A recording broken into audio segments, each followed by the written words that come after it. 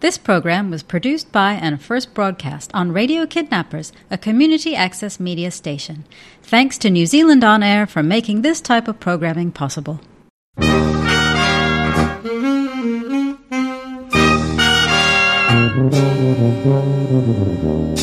You're listening to Radio Kidnappers, the voice of Hawke's Bay. This is the Women's Refuge program. It's my pleasure, as always, to have in the studio Julie Hart from the Women's Refuge right here in Hawke's Bay. How you going, Julie? I'm doing great, thank you.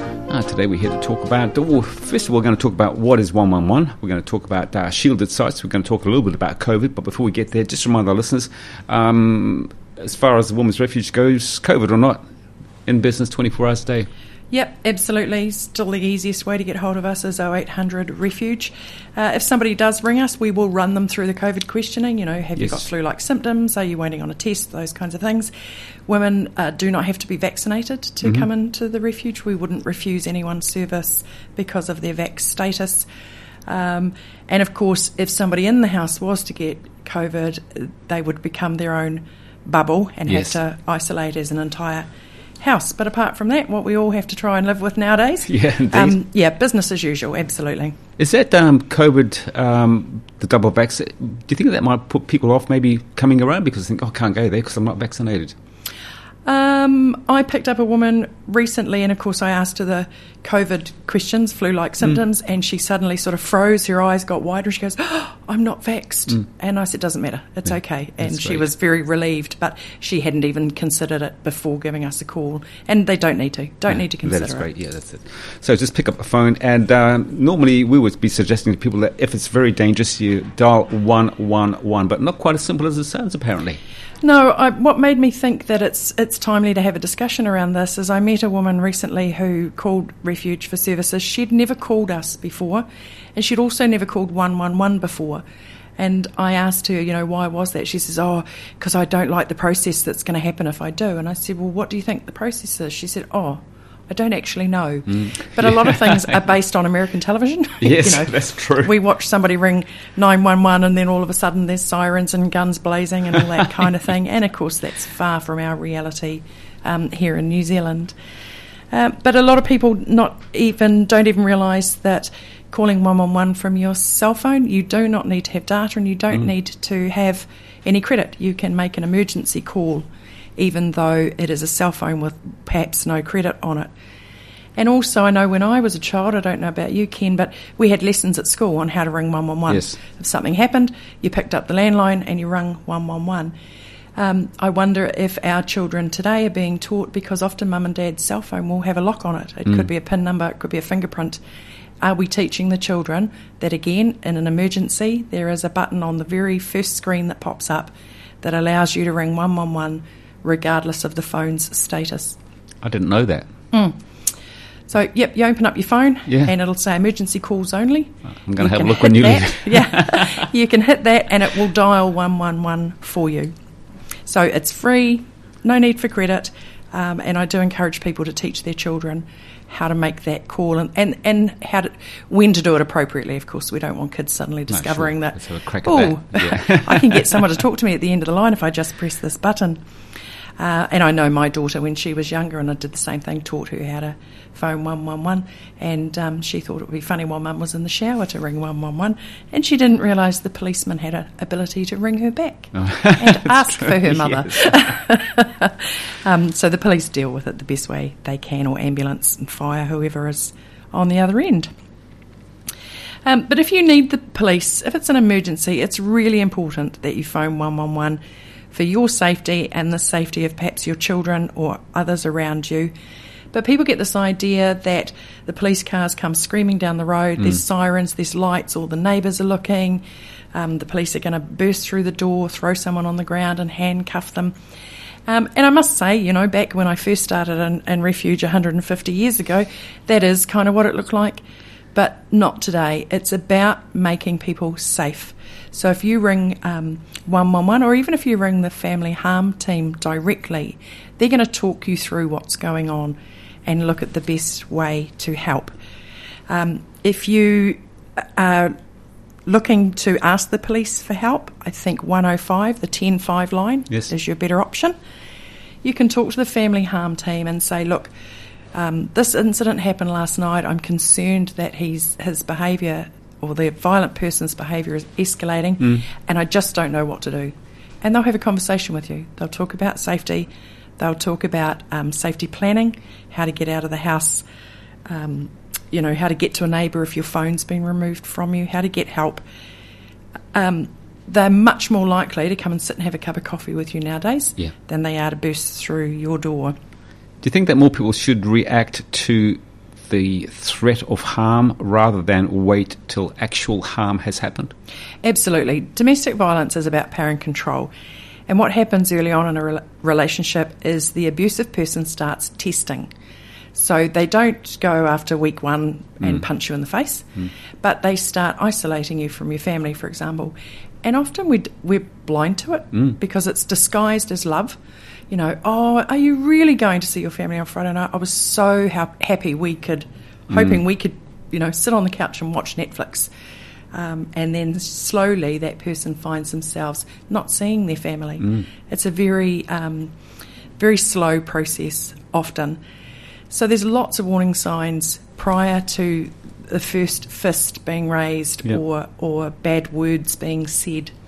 And one of my desires is to try and teach people what those signs look like, particularly with teenagers, because it does look just like love to start with. At what stage of that conditioning process would you recommend that either one, people maybe come see you for help, or two, at what stage would you ring 111? Early in the process, or? What I'd really like people to do is learn about family harm, family violence before the relationship, even before the introduction even happens.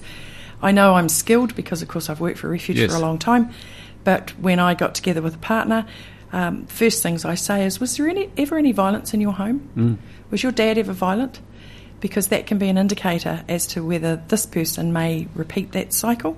It's not doomed to, of course. But to learn to recognise my husband, when we first got together, I'd receive a phone call and he would say, "Oh, who was that on the phone?" And I'd go, "None of your business, it was my phone call." And he'd go, "Oh, okay." Now, if he'd have gone, "No, who was on the phone?" That's a huge red flag. Yep, that's a red flag that coercion and control is starting to come into this relationship. I wonder, though, that you've lived it and you've seen it hundreds of times in your career, which is a long career in the Refuge, and what you say makes so much sense and sounds so easy to do, but not many people would have a checklist to run past their prospective partner and say, "Look, I just want to ask you a few questions before we Are you get medicated?" Yes. Absolutely. And the best outcome possible is to get into schools, into sort of late primary, intermediate age, and teach these things then. We don't want anyone to think that life is all doom and gloom. And it would be best if we're actually teaching our young ones to not be violent rather than how to spot the violent person, of course. Some of the other things around ringing 111 is if you were in the middle of your partner as being abusive and you manage to dial 111 on your phone, but he's now come into the room, and so I don't want to speak because he'll hear me on the phone to police and he's likely to react physically violently. Police now have in place, and it's only been in place for sort of the last 6 months, that if you ring 111 and you don't speak, the operator will automatically put you through to police. It'll go to an automated voice message that says, if you can't speak and need help, a message like that, press 5 on your phone. So you press 5, and then it automatically tells police that you need them and you need them now. For whatever reason you can't talk, they will assume it's because you're in danger, and they will dispatch a service to you. If you're ringing from a landline, it's a similar process, except on the landline it'll tell you press any number. But that service is there, so if it is unsafe to speak, and during COVID times when you are locked in lockdown or isolated, and you are stuck in the home with the abusive person, to remember to wait for the recording and press 5, and that will tell the police that you need their help. What happens if you ring 111 and you don't speak at all or do 5? Would they react to that? So from what I understand, it plays the automated message twice. Mm-hmm. If there's no response from there, it then does disconnect the call. So that's why I'd like people to know in advance Yes. they're going to need to press 55. So anybody who is precious and important in your lives, people, tell them about the no-speak 111 calls, wait for the recorded message and press 55. Now, in your experience, and I know that we often hear that the police are flat out like lizards drinking, there's not enough staff on board. Is the reaction prompt, very prompt? Police, of course, are like any workforce, it's limited. Mm-hmm. And so if you've got half your staff are on annual leave or sick, it is harder for the police to get a car to you. But they have a priority system. So if the priority is that you are in danger, absolutely you're up the top of the list there. If some other 111 caller was phoning to say they got burgled last night, they, of course, drop down on Sure. the priority list. And nowadays, of course, we're encouraged to ring 10-5. So police don't have endless resources, but they do their absolute best to prioritise and get cars to where they need to be with trained officers who can deal with whatever situation's coming up. As for Refuge, we've got our phones going 24/7, but of course if Mrs. Smith happens to ring me right this minute and Mrs. Brown happens to ring me at that exact same minute, it's a little bit more difficult because Mrs. Brown is going to get an answer phone. We always aim to respond to any calls within an hour. So if Mrs. Brown gets that straight to voice message, because we're already on the line, she just needs to leave a message and we can call her back. Even if that message is, I need you to ring 111, here's my address. Yes. We will get to it as quickly as we can. But of course, if you are in danger, your call should be going to 111, not to Refuge. Statistically speaking, do you have figures on how many people have come through the Refuge as a result of making a 111 call? Would it be most of them? No, in fact, it's probably the smaller amount because most victims of violence do not report it. The police often talk about it only being 16%. Wow. Usually, depending on who you're talking to, 16 to 20% is actually reported. So that's a whole 80 to 84% that have just do not result in a 111 call being made. Some people, it is their upbringing. They've been brought up where you don't narc, you don't call the police are your enemy, they are horrible people. And I get that if that's been ingrained into you as a child. Of course. But Refuge isn't police. By all means, ring us. If you ring us and we think you're in danger, we're going to call 111 and send the police to you. You can at least then say to the abuser, I didn't do it, Juliet Refuge did it. Yeah. You know, let him be angry at me, not her. But we aren't the police. If you want to ring and say, look, I don't know, it's just he's been raising his voice at me lately, that's okay. We can have a conversation. I'd much rather you rung at that point than when you're ringing to say he's knocked my teeth out. Yeah. That's a good point that you raised, that there's probably no one that I know at the moment who isn't stressing out because everything's COVID, and life seems to be taking forever to get back to normal. And it could be that someone raises his voice, I don't know, once, twice, and you think, oh, well, yeah, they're stressed out. But again, at what point do you think, hang on, this is going to be... Yeah, and with domestic violence, it becomes a pattern. So like I say, in the beginning of a relationship, it's very subtle. Upset might happen, just 2 months later, it's the next upset, the next event. There's no way of telling, and no two relationships are the same. It's often a long way into the relationship before that light bulb goes on to actually, it's not my fault. He's actually just not a nice person. Then when people call, they're embarrassed because it's like, well, we've been together 3 years and he started yelling at me 2 years ago. That's totally normal. Yeah. It is absolutely normal. But if people can make the phone call to us earlier, we can help with those better outcomes. What also happens is when someone's been in an abusive relationship, it might take them a long time to recognise it. They get out of that relationship, life goes on, they get into another relationship, they've got more tools and they're more equipped to notice the behaviour quicker. So then they think, oh, look at me, how stupid am I? I've left one abusive person, I've come into this relationship with another one. No, you're not stupid. No, you liked somebody and they turn out to be an abusive person as well. we're not here to judge. You can be ringing us for the first time or the 101st time. It makes no difference to us. Can you ring, that's a great point, can you ring the Refuge at any time, not necessarily to come to the Refuge, but just for advice?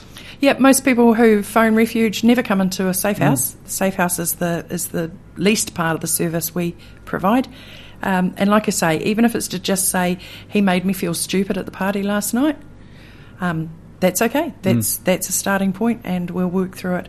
I had a woman ring me one time and she said, I'm really concerned about my sister. Her and her partner were driving in the car. I can't remember now, but say they were going from Hastings to Auckland. Somewhere along the line, there was an argument in the car, and he reached across the car while he was driving and punched her in the head. Wow. And her sister was really concerned because this guy's lovely and he's never done anything like this before. And when I said to her, so have you ever seen him give her a dirty look? Oh, yep. Have you ever seen him clench his teeth? Oh, yeah. And when we talked through it, she realised he had been abusing her sister all along. It's got all the signs. But nobody recognised it until it was an actual physical assault. When should someone step in? I mean, that's a good example that the sister had recognised these signs without knowing that they were signs, but when is it our responsibility to step in? And it is a hard one when it's somebody you love, your sister, your auntie, your friend, your neighbour, your work colleague. It is a difficult one. And often it's the approach to it. It might be, like I say, it's a work colleague, just subtly leave safety plan pamphlets lying around at the break room, that kind of thing. If you do have the relationship where you can say, hey, look, I've really noticed that things haven't been going well for you for the last couple of weeks. Are you safe at home? If they don't want you to know, they're going to lie to you. They're going to say, oh, yeah, no, I'm fine. But you follow it up with saying, because if things weren't right, you can always ring the Refuge, Just little things like that. For those out there listening that have been smokers, and the doctor has had you need to address your smoking conversation, and we lie. I'm a smoker. Doctor says, so, how many smokes are you having a day now? Oh, I'm down to about 5. That's rubbish. I am lying to him. I hope he's not listening. I am lying to him because I'm not ready to talk about it and to do anything about it. But when I have given up smoking, who's the first person I get hold of? Is the medical centre to say, oh, those quitline numbers that you were talking to me about, can you remind me what they are? Yeah. So if they're not ready, they will simply lie to you. But again, if you think your friend is in danger, you've gone to pick her up for work in the morning and you can hear someone being abusive, ring 111. Don't hesitate.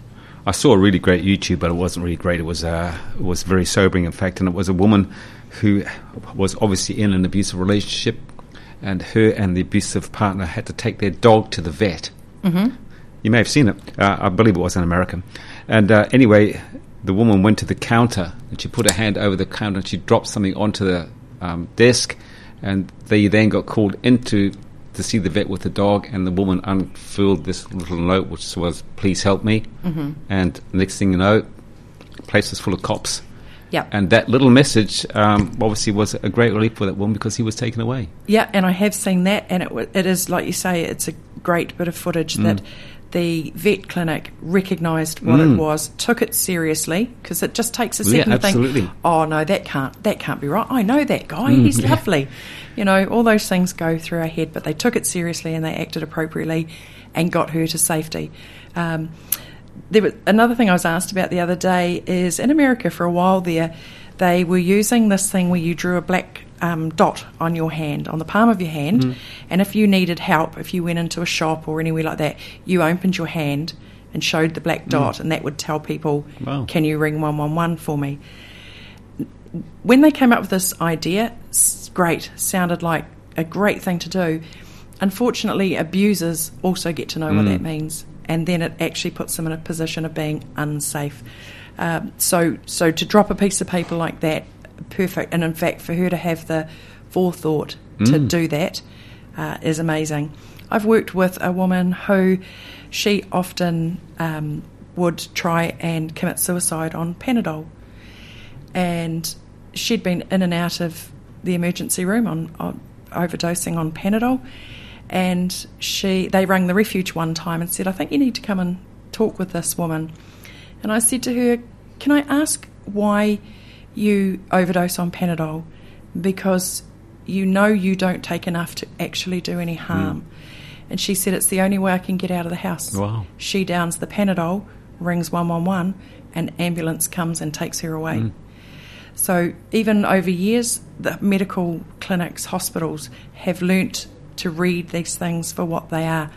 The mother who comes to A&E at 3 o'clock in the morning needing an inhaler for their child. And it's like, why are you here at 3 o'clock in the morning? Why didn't you organise this last week rather?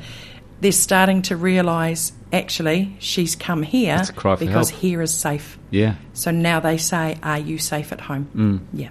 Well, look, we're just about out of time, and we want to have a quick chat about places that we can look on the web. They're called shielded sites. What are they? So shielded site, if you go onto a website, and the easiest one for me to tell you about is the warehouse. Go to the warehouse. If you scroll right down the bottom of their page, there's a little green emblem that is a computer screen, and half the screen is shaded out by the green and the other half is clear. These are called shielded sites. Now, if you want to get some help, you can just go onto the warehouse site. You can click on that link and it will take you through, I think there's about 6 different options on there. If you click I'm in danger, it'll open up, tell you to ring 111. If you click I'd like to get help, it'll put you through to a live chat where you can actually in real time text chat to somebody on the other end who is a trained person, and other information like online safety, making a plan, all those kinds of things. The thing is that when you back out of there, it leaves no trace on your computer. So your partner can't come in and look at the history, see where you've been today. He'll think you've been looking at the warehouse. So it's to help keep you safe. Also, if you go onto some web pages, they'll have quick exit or hide my visit buttons. Same kind of thing, the quick exit. If you go to our website page, for example, familyvip.org.nz, you go quick exit, it takes you to the warehouse page. So if someone walks in behind you, you hit quick exit. Again, looks like you're shopping at the warehouse. Idea. Yeah, absolutely. So I encourage people to have a look around. It's on many websites, Trade Me, the Warehouse, Countdown, Z, ASB Bank, most government departments, Mighty Ape, all sorts of websites. Imagine having to live like that. Yeah, exactly. And of course, technology has created this, and we could do a whole nother show. In fact, we probably have or probably will on keeping yourself safe online and your cell phone to prevent yourself from being tracked. Absolutely. Good on you, Julie. My pleasure to talk with you as always. Just remind our listeners before you go, if we need to get hold of the Refuge, what's the best way to do that? Easy as 0800 Refuge, and that doesn't matter where you are in the country. My pleasure as always. You look after yourself. Talk to the same time, same place next month. Cheers.